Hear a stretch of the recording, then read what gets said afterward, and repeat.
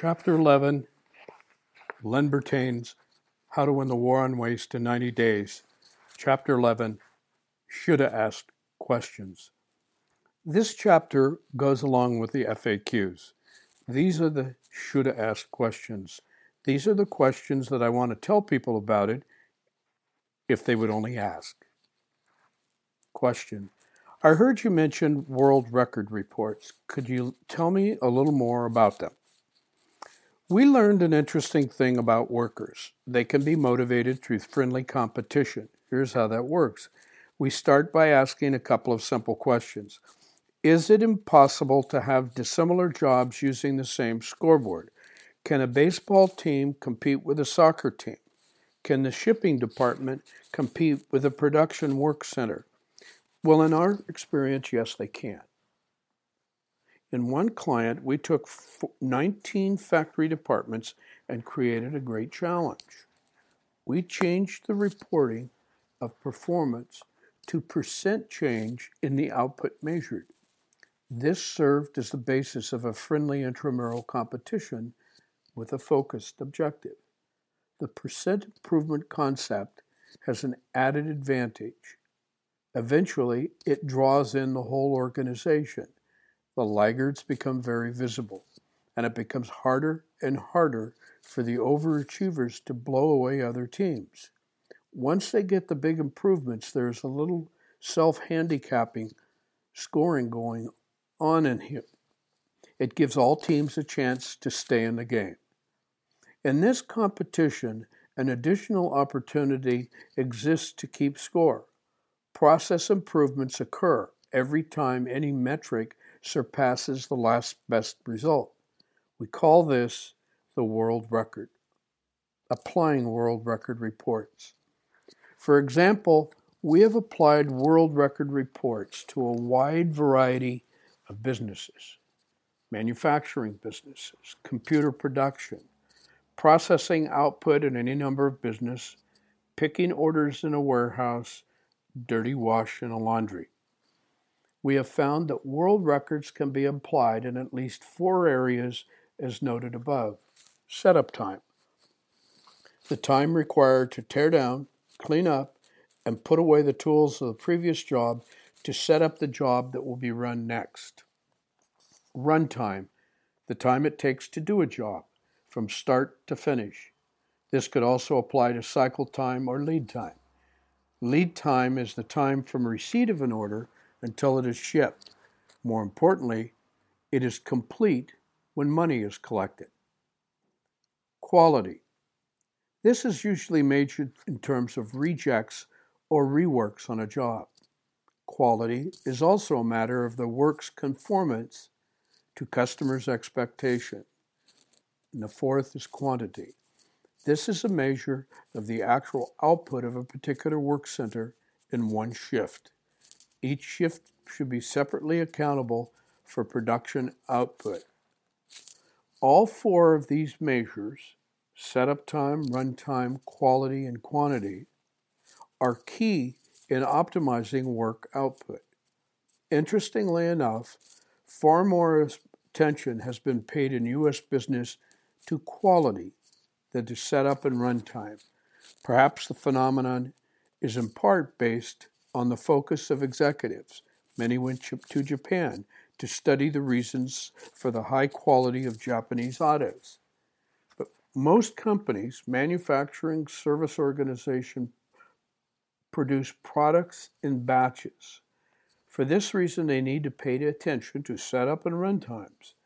Ideally, all setups are 0, and all run times are minimal.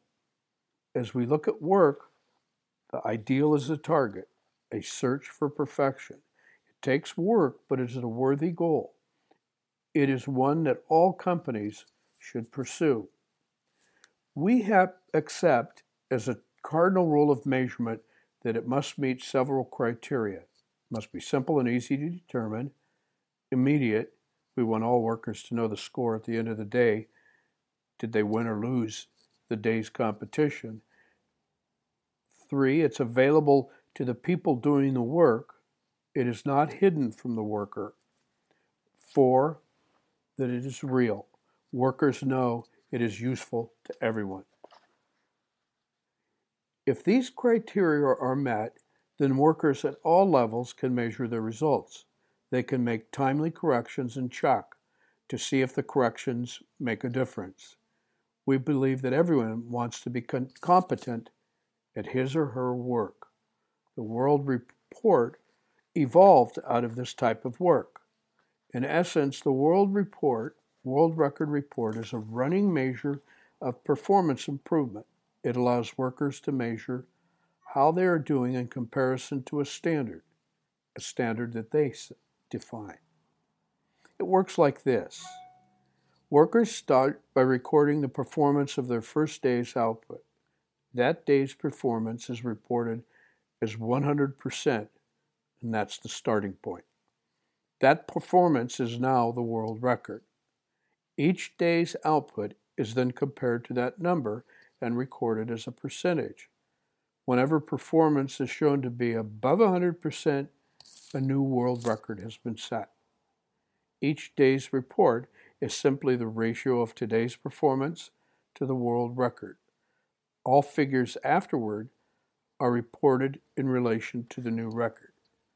Depending on the situation, one may want numbers to get bigger or smaller. In the case of sales, we want the sales volume to go up. The sales numbers reported should reflect that goal. However, in the case of setup time, we want it to go down. Improvement in performance will yield the smaller number. Again, the numbers are reported to reflect that goal. You don't set a world record when you just meet 100%. It is only when you exceed 100% that you have broken the new record. The above chart is an actual report from a manufacturing client. Daily output went from a world record of 134 the first day. It then rose to a world record of 296 on the 27th day. One could argue that the net output only went up from 134 to 154, the output of the 28th day. Over the course of the month, that is true. But the standard was raised to 296. That is the key. And now everybody was now into the game. As an aside, the performance on the 28th day was down because we celebrated the results. The game being played here is really fun. Workers know they're being pushed. They don't mind it because they love the challenge, and the no-blame philosophy is in place to provide a level of comfort. We have recorded all of the figures in the books that I'm reading in a report on the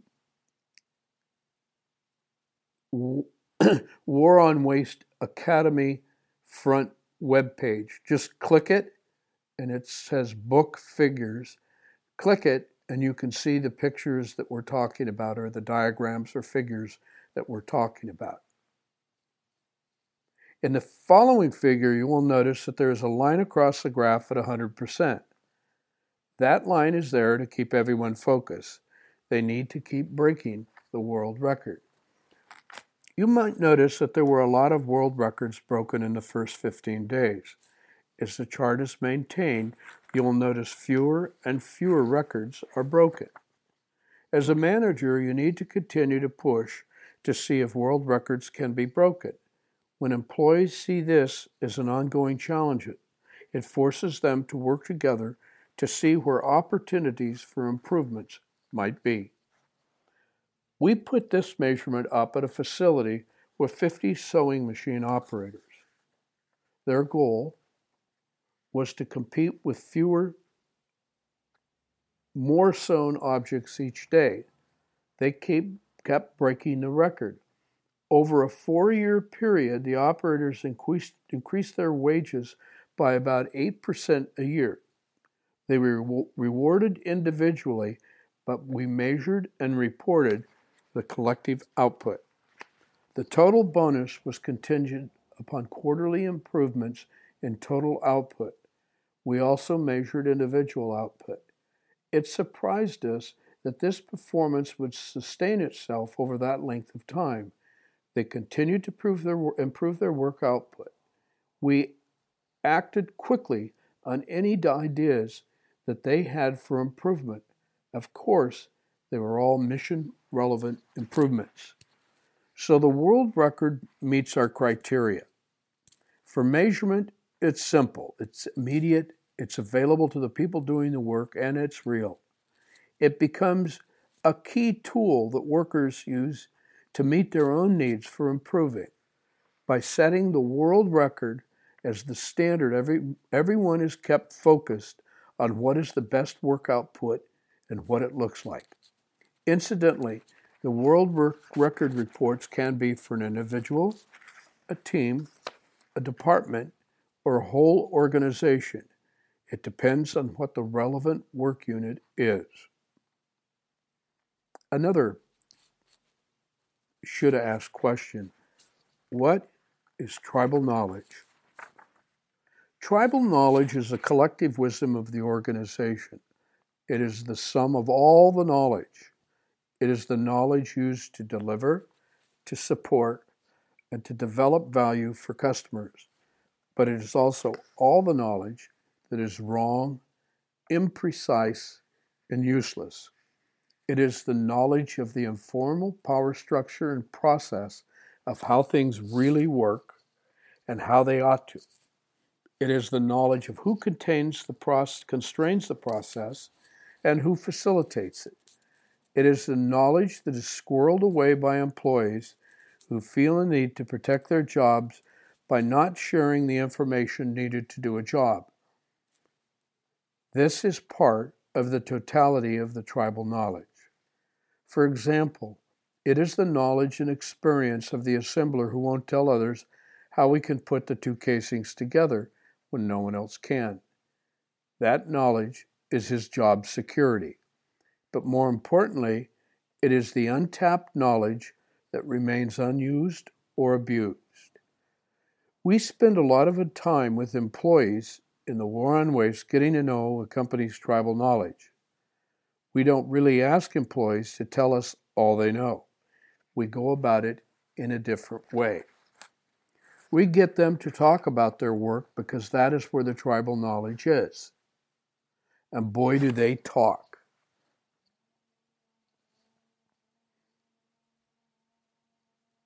The vast majority of the employees love their companies. After all, they get paid to work there.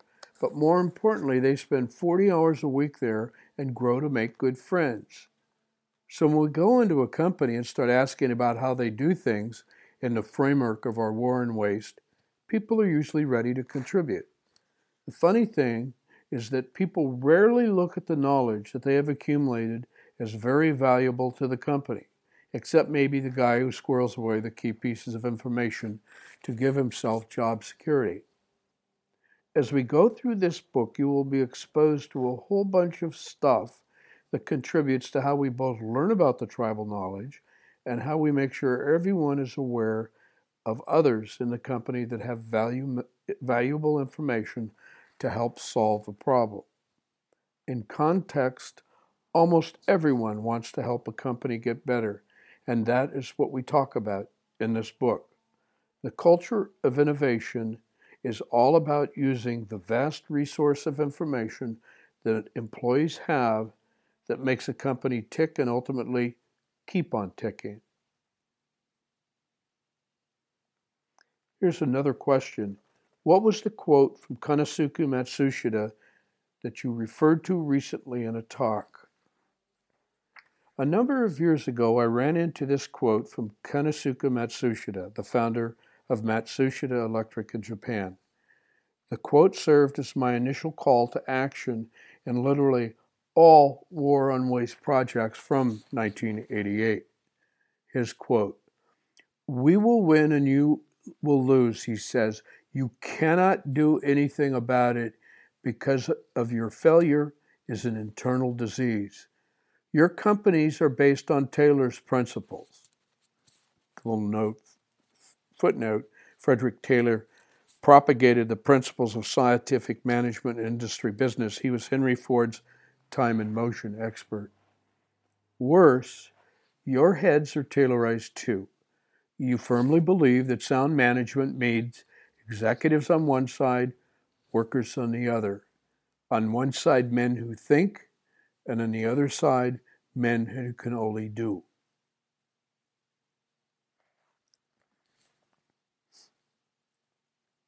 We have passed the Taylor stage. We are aware that business has become terribly complex. Survival is very uncertain in an environment increasingly filled with risk, the unexpected, and competition. Therefore, a company must have the constant commitment of the minds of all of its employees to survive. For us, management is the entire workforce's intellectual commitment at the service of the company without self-imposed functional or class barriers. We have measured better than you the technological and economic challenges. We know that the intelligence of a few bureaucrats, even very bright ones, has become totally inadequate to face these challenges. Only the intellects of all employees can permit a company to live with the ups and downs and requirements of its new environment. Yes, we will win and you will lose, for you are not able to rid your minds of the obsolete Taylorisms that we never had. That was in 1988. Think about it. Is he still right? Here's another should-have-asked question. What does common cause have to do with a team? One of the early observations about the war on waste process was that it got employees to rally around what we call a common cause. Serving on a project team during the war on waste amounts to finding a waste and eliminate it with a CEO-approved solution. The project team rallies around a project that becomes the team's common cause. We have observed that successful project teams need to be clear about their common cause in order to be successful. One reason for pushing for teams to rally around their project is that otherwise the spirit of individualism takes over and chaos ensues. If an individual on a team has an idea and is willing to work with others on the team to improve the idea, then the team has a chance to succeed. The common cause is the part of a team's raison d'etre that is missed in many tomes written about creating teams. Without the common cause, the team doesn't exist.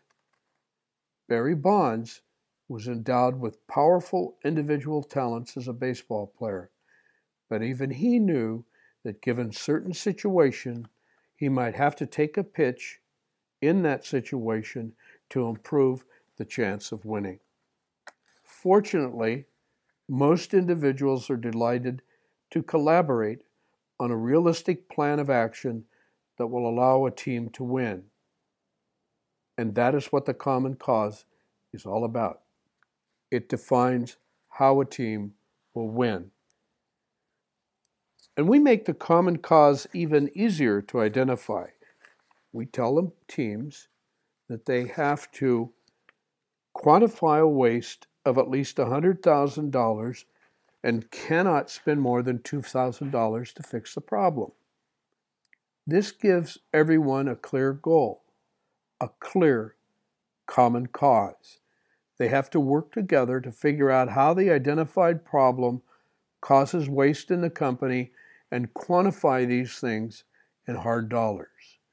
And then they need to figure out a solution that doesn't cost a lot of money, that sometimes takes a lot of thought. The good news here, there have been over 10,000 teams that have done this before, so it isn't impossible.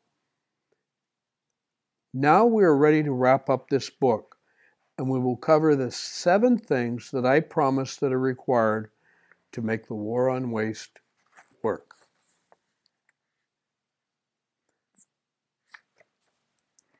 That is the end of chapter 11. If you want to find out more about the War on Waste, you can go to the website, the waronwasteacademy.com, or find out about the various books I've written at lenbertainsbooks.com. Thank you very much. We'll see you in Chapter 12.